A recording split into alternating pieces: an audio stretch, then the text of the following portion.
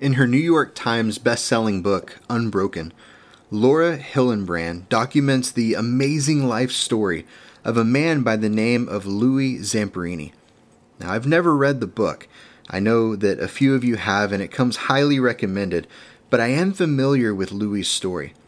Louis Zamperini was an Olympic runner, a World War II fighter pilot. He was a Japanese POW, and an incredible example of what it looks like to forgive others like Christ. Louis ran the 5,000-meter event for the United States back in the 1936 Olympics that was held in Berlin, Germany. Even today, he remains the youngest American to qualify in this event at the Olympics. Before Japan attacked Pearl Harbor on December 7, 1941, Louis had enlisted in the Army Air Corps. He was assigned to drop bombs from a B-52 plane. This airplane was nicknamed Superman. At one point, while on a mission, Louis found himself being pursued by 9 Japanese fighter planes. His plane took on 600 bullet holes, 5 cannon holes. The right tail was shot off, the left tire was flattened, and there was blood all over the plane. 7 men were seriously injured. 1 tragically died, but the rest were able to make it back alive. Louis narrowly escaped death, but not long after, in May 1943, he was ordered to participate in a search and rescue mission. As he was in mid-flight, one of the engines went out, causing the plane to crash. Louis and 2 other crewmates survived, but they ended up drifting hundreds of miles in the ocean on 2 flimsy life rafts. After 47 days at sea, they were rescued by the Japanese, only to be sent to a POW camp. Back home, Louis was officially declared dead, but over the next 2 years, he lived through cruelty and torture at the hands of his captors. One of his captors, a man by the name of Corporal Mutsuhiro Watanabe, nicknamed the Bird, was especially cruel to him. In an interview with Fox News some years ago, before Louis passed away, he said, "If I looked away from him, he would punch me out. If I looked him in the eyes, he would punch me out." Towards the end of the war, Louis, thankfully, was rescued from the POW camp and recognized as a national hero. He got married and ended up writing a book about his life story. Now, even though he'd been rescued and was home, his experience during the war followed him everywhere he went. He became an alcoholic, and his wife Cynthia threatened to leave him. In the fall of 1949, prompted by his wife, Louis attended a revival that was led by a young preacher by the name of Billy Graham. It was at this revival that Louis heard the gospel and decided to put his faith in Jesus. He said, and I quote, "I had turned my back on God, but I made a confession of faith in Christ, and my whole life was revolutionized in a moment." Louis spent the rest of his life mentoring troubled youth, and he ended up returning to Japan to forgive the prison guards who held him captive during the war. How amazing is that? There are several documentaries, news stories, and books that highlight Louis' life. And while every part of his story is fascinating, the thing that stood out to me was his willingness to forgive the soldiers who abused him. To be honest, I'm not sure what I would do if something like this happened to me. I'm curious, would you be able to forgive someone who mistreated you like this? Today, we're going to see how this kind of forgiveness was never meant to be the exception. You see, for Christians, it's meant to be the norm. Forgiveness is meant to be what Christ followers naturally do. And that's because forgiven people are forgiving people. Before we dive deeper into this incredible truth, I'd like for us to read Philemon chapter 1 one last time. We're in the 3rd and final week of our series on the New Testament letter of Philemon. So if you have a Bible with you, I'd like to invite you to follow along as I read aloud. This letter is from Paul, a prisoner for preaching the good news about Christ Jesus, and from our brother Timothy. I'm writing to Philemon, our beloved co-worker, and to our sister Apphia, and to our fellow soldier Archippus, and to the church that meets in your house. May God our Father and the Lord Jesus Christ give you grace and peace. I always thank my God when I pray for you, Philemon, because I keep hearing about your faith in the Lord Jesus and your love for all of God's people. And I'm praying that you will put into action the generosity that comes from your faith as you understand and experience all the good things we have in Christ. Your love has given me much joy and comfort, my brother, for your kindness has often refreshed the hearts of God's people. And that is why I'm boldly asking a favor of you. I could demand it in the name of Christ, because it's the right thing for you to do. But because of our love, I prefer simply to ask you. Consider this as a request from me, Paul, an old man and now also a prisoner for the sake of Christ Jesus. I appeal to you to show kindness to my child Onesimus. I became his father in the faith while here in prison. Onesimus hasn't been of much use to you in the past, but now he's very useful to both of us. I'm sending him back to you, and with him comes my own heart. I wanted to keep him here with me while I'm in these chains for preaching the good news, and he would have helped me on your behalf. But I didn't want to do anything without your consent. I wanted you to help because you were willing, not because you were forced. It seems you lost Onesimus for a little while, so that you could have him back forever. He's no longer like a slave to you. He's more than a slave, for he's a beloved brother, especially to me. Now he will mean much more to you, both as a man and as a brother in the Lord. So if you consider me your partner, welcome him as you would welcome me. If he's wronged you in any way or owes you anything, charge it to me. I, Paul, write this with my own hand. I will repay it, and I won't mention that you owe me your very soul. Yes, my brother, please do me this favor for the Lord's sake. Give me this encouragement in Christ. I'm confident as I write this letter that you will do what I ask and even more. One more thing. Please prepare a guest room for me, for I'm hoping that God will answer your prayers and let me return to you soon. Epaphras, my fellow prisoner in Christ, sends you his greetings. So do Mark, Aristarchus, Demas, and Luke, my co-workers. May the grace of the Lord Jesus Christ be with your spirit.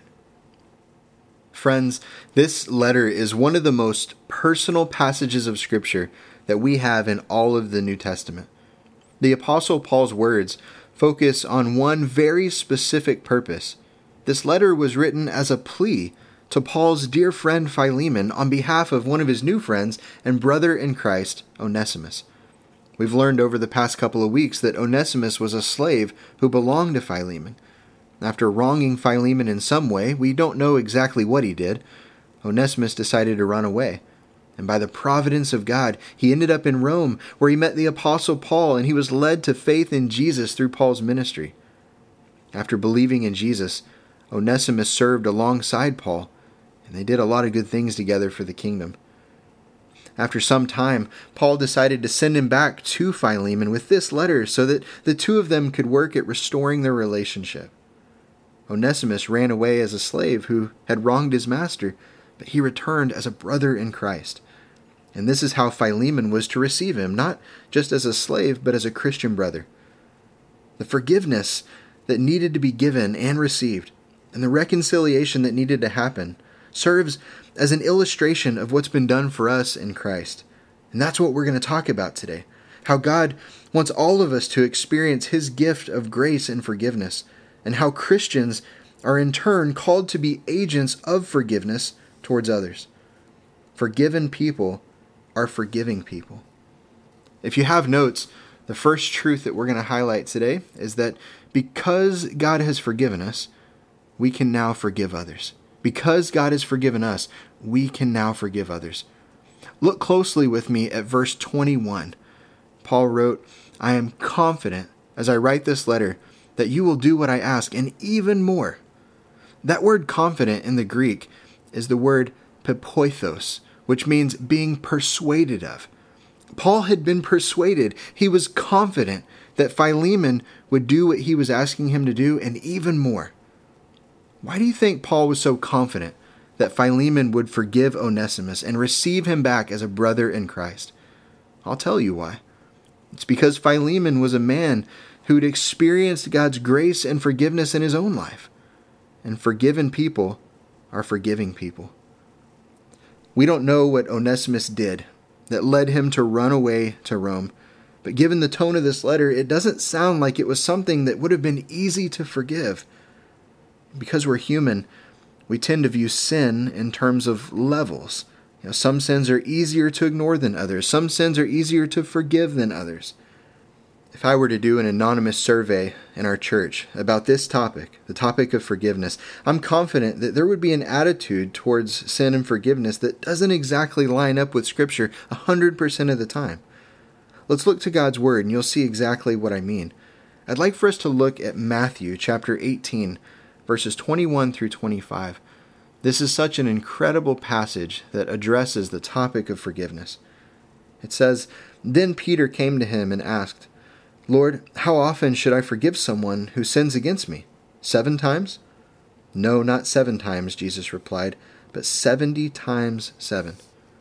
And then we read a parable that Jesus told. And parables are earthly stories with heavenly meanings. Jesus said, "Therefore the kingdom of heaven can be compared to a king who decided to bring his accounts up to date with servants who had borrowed money from him. In the process, one of his debtors was brought in who owed him millions of dollars. He couldn't pay, so his master ordered that he be sold along with his wife, his children, and everything he owned to pay the debt. But the man fell down before his master and begged him, 'Please, be patient with me and I'll pay it all.' Then his master was filled with pity for him, and he released him and forgave his debt. But when the man left the king, he went to a fellow servant who owed him a few $1,000s. He grabbed him by the throat and demanded instant payment. His fellow servant fell down before him and begged for a little more time. 'Be patient with me and I'll pay it,' he pleaded. But his creditor wouldn't wait. He had the man arrested and put in prison until the debt could be paid in full. When some of the other servants saw this, they were very upset. They went to the king and told him everything that had happened. Then the king called in the man he had forgiven and said, 'You evil servant, I forgave you that tremendous debt because you pleaded with me. Shouldn't you have mercy on your fellow servant just as I had mercy on you?' Then the angry king sent the man to prison to be tortured until he had paid his entire debt." And then in verse 35, Jesus said, "That's what my heavenly Father will do to you if you refuse to forgive your brothers and sisters from your heart." The religious leaders in the first century taught that people should forgive those who hurt, wronged, or sinned against them, but only 3 times. This was a very legalistic approach to forgiveness. So here you have Peter trying to be especially generous. He asked Jesus if 7 times was enough times to forgive someone. We don't know what he was thinking, but you have to wonder if Peter thought, "Hey, I'll just double it and add 1. That'll make us seem super generous in this area." When Jesus responded to his question, he was basically saying there's no limit to how many times you should forgive someone. He was saying it's not about keeping track. Jesus didn't just come to raise the standard of forgiveness. He came to abolish the human standard. Jesus came to start a new system of forgiveness, a new way of living as the people of God. The idea here is not to just forgive a little more. Jesus was saying there's no limit to the quantity of our forgiveness, and that's because there's no limit to God's capability and his willingness to forgive you and to transform your heart into one that forgives others because you yourself have been forgiven in Christ. Because you've been forgiven much, you can now forgive much. Let's look at the second point as we learn more about this topic of forgiveness. Number 2, unforgiveness is ultimately unbelief in the power of the gospel. Again, Paul was confident that Philemon would receive Onesimus back as a brother in Christ and forgive him as they worked towards reconciliation. Paul was confident that Philemon would do what he was asking him to do, and even more, because of the effect that the gospel had and was having on his life. Colossians chapter 2, verses 13 through 15 says, "You were dead because of your sins, because your sinful nature was not yet cut away. Then God made you alive with Christ, for he forgave all our sins. He canceled the record of the charges against us and took it away by nailing it to the cross. In this way, he disarmed the spiritual rulers and authorities. He shamed them publicly by his victory over them on the cross." 2 Corinthians chapter 5, verse 17 says, "This means that anyone who belongs to Christ has become a new person. The old life is gone, a new life has begun." Philemon was a new person. Onesimus was a new person in Christ. And because of the effect the gospel had and was having on their lives, they could now be agents of forgiveness themselves. To not extend forgiveness would have been unbelief in the power of the gospel in their lives.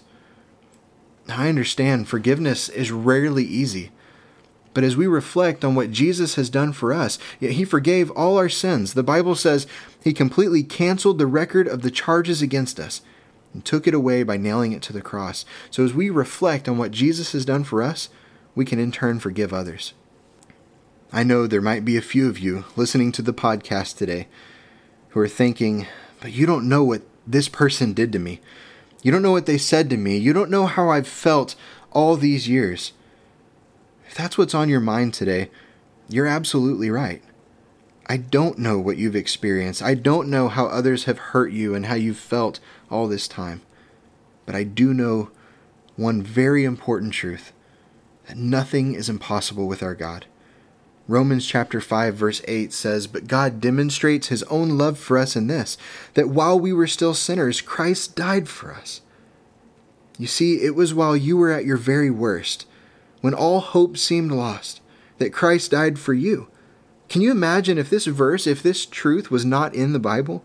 What if God said, you've hurt me too many times. You have abandoned me too many times. What you've said is unforgivable. What you've done is unforgivable.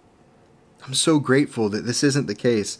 I'm grateful that it was while I was at my very worst that Jesus died for me, providing a way for me to be forgiven and made right in my relationship with God.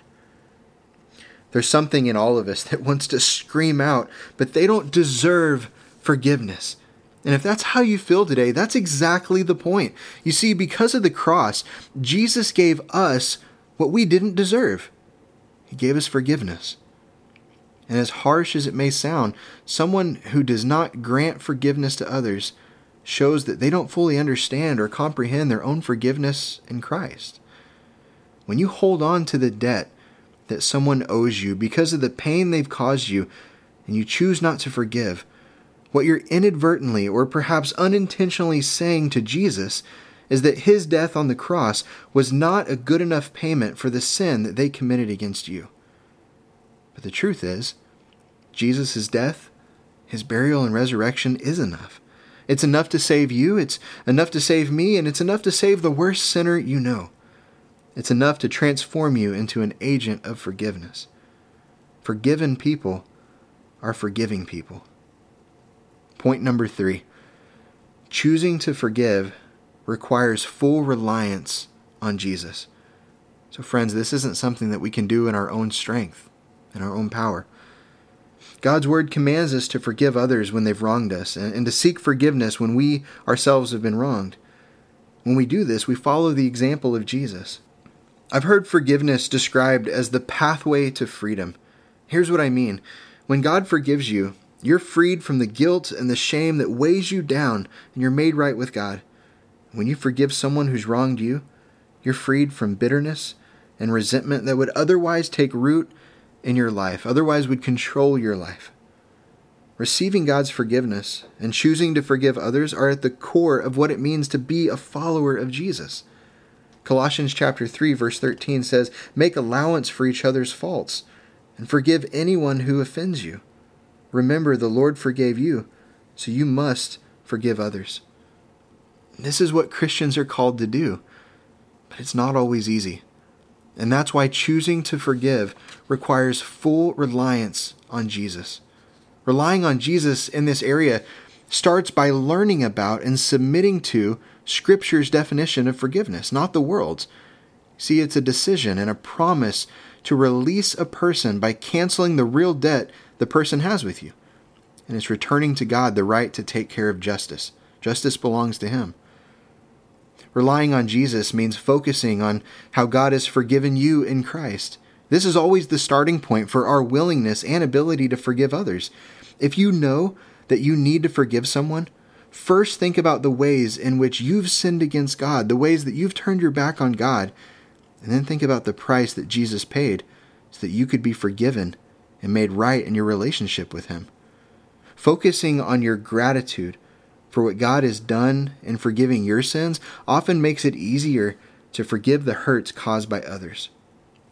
Relying on Jesus also means accepting that forgiveness is not optional for Christians. Gratitude towards God will often motivate us to forgive others, but when the hurt and the pain is too deep and forgiveness seems impossible, you may need to remind yourself that forgiving others is not an option. In fact, it's a prerequisite for our own forgiveness. Matthew chapter 6, verses 14 and 15 says, "If you forgive those who sin against you, your heavenly Father will forgive you. But if you refuse to forgive others, your Father will not forgive your sins." That's a powerful truth. That's a difficult truth. But relying on Jesus means accepting that forgiveness is not optional for Christians. And that's why we have to rely on Jesus.